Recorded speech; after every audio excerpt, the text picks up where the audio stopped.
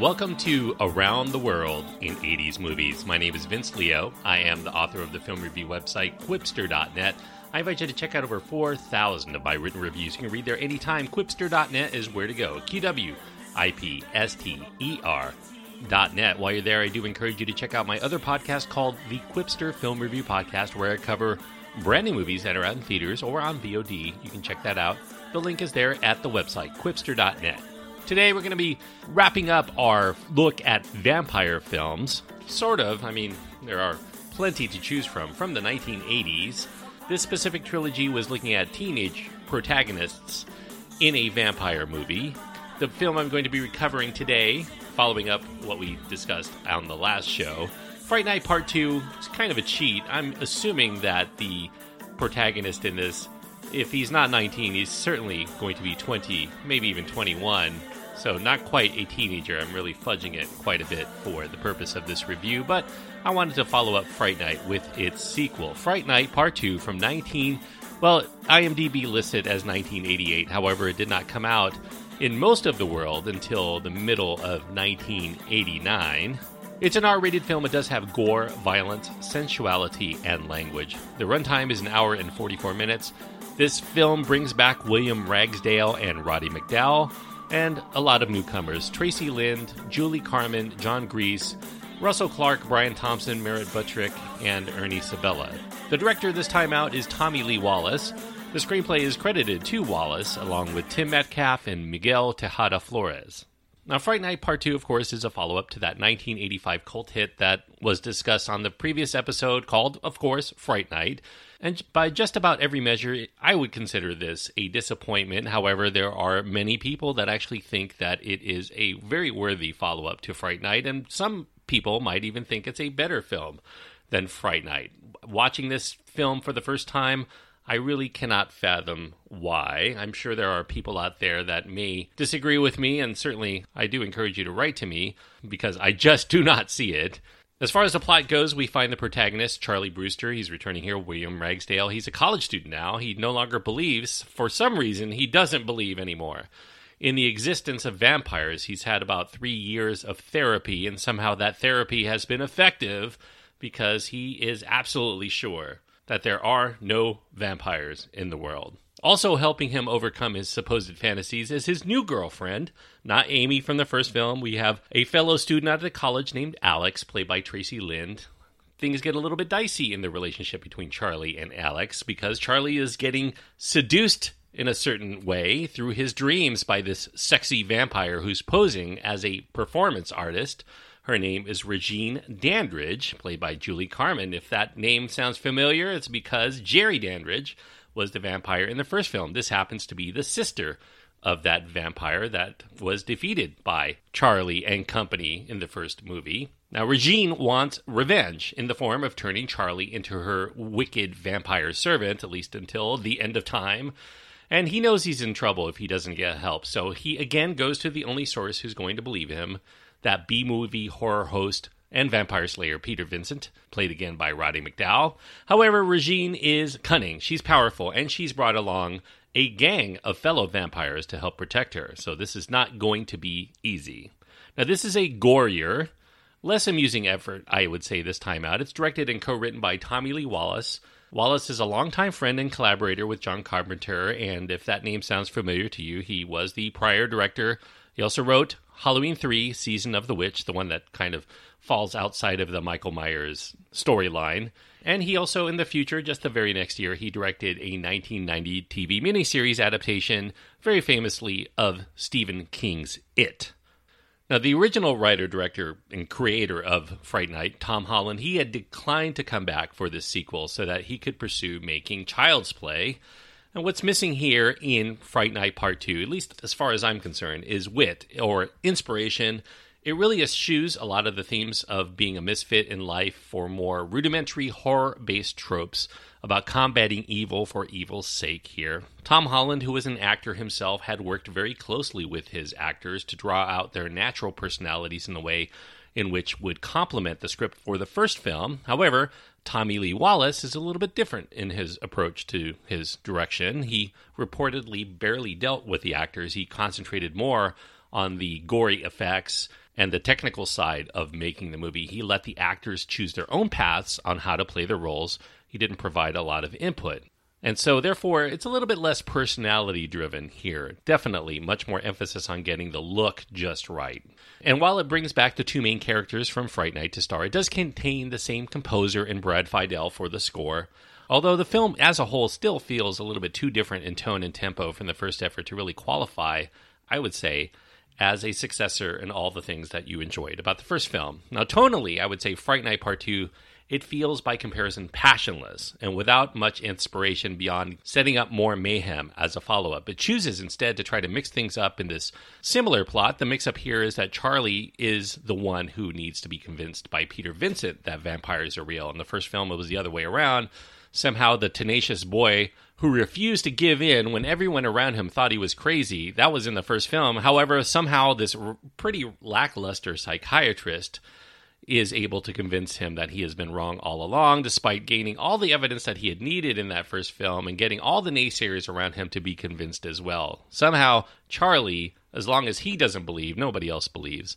Also, Charley here is the one in the relationship that needs to be saved by his girlfriend. It was the opposite the first time around, and other than that, I would say there's not so much here to come back to enjoy, because it not only falls short of its predecessor in terms of old-fashioned B-movie laughs and that 80s-tinged charm, but it also has the unenviable distinction of following two of the most well-loved vampire films among genre fans of the 1980s in The Lost Boys and Near Dark. Those came out just the year before.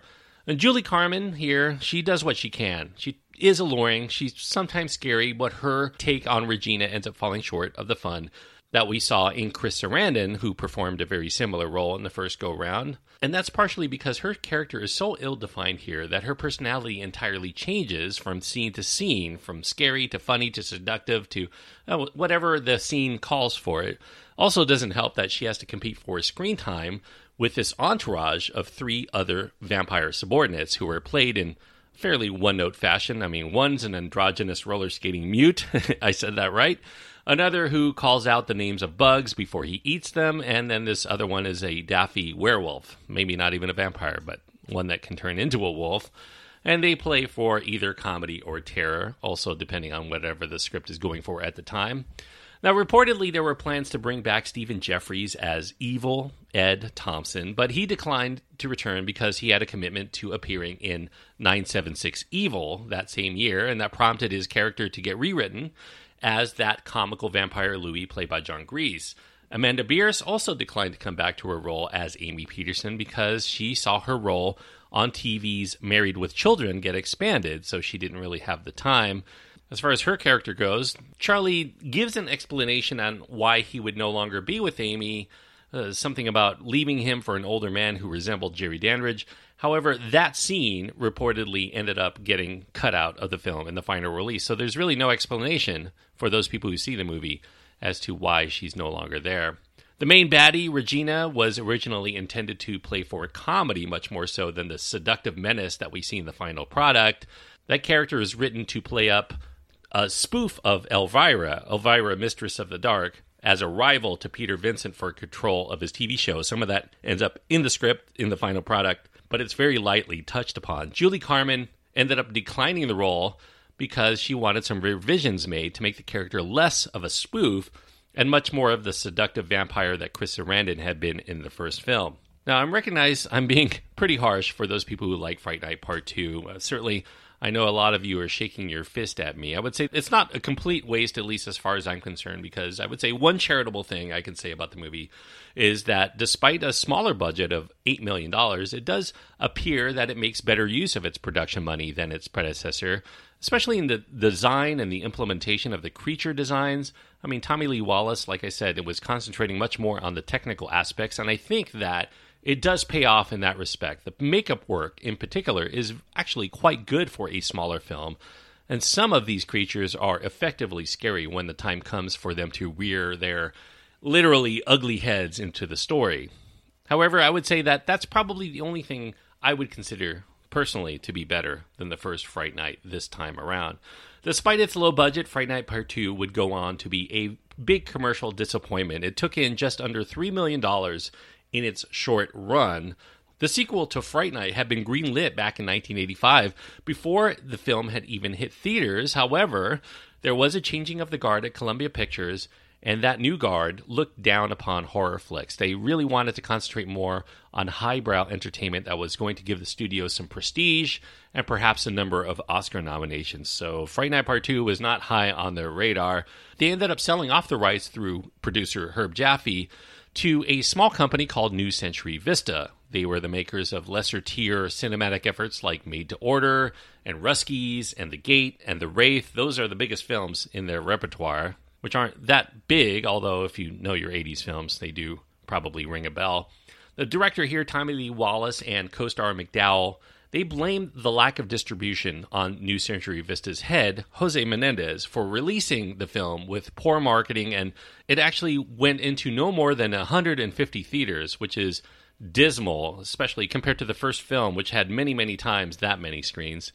A big bust here from a marketing and distribution standpoint. It did not stand a chance. Even if the film was good, it really was not going anywhere. Now, even with its financial failure, there were still plans in the works to continue on with the series. There was an attempt at a third movie in the franchise. Tom Holland talked about possibly returning. However, these plans would end up getting nixed with the infamous murder of that aforementioned Jose Menendez and his wife by his sons Lyle and Eric Menendez on August 20th, 1989, on the very same evening that he had had an unpleasant discussion with Tommy Lee Wallace and Roddy McDowell just earlier that day. Upon hearing the news of Jose Menendez's murder, McDowell mentioned to Wallace, kind of flippantly, in a phone conversation, "Well, I didn't do it, did you?" So really, the follow-up kind of died along with Menendez at that moment. Now, with the third movie seen as not holding much promise, the franchise ended up remaining dormant, at least until a less appealing remake back in 2011 that starred Anton Yelchin and Colin Farrell. And there was a straight-to-video follow-up to that 2011 remake with a different cast in 2013. That is not considered in high regard at all.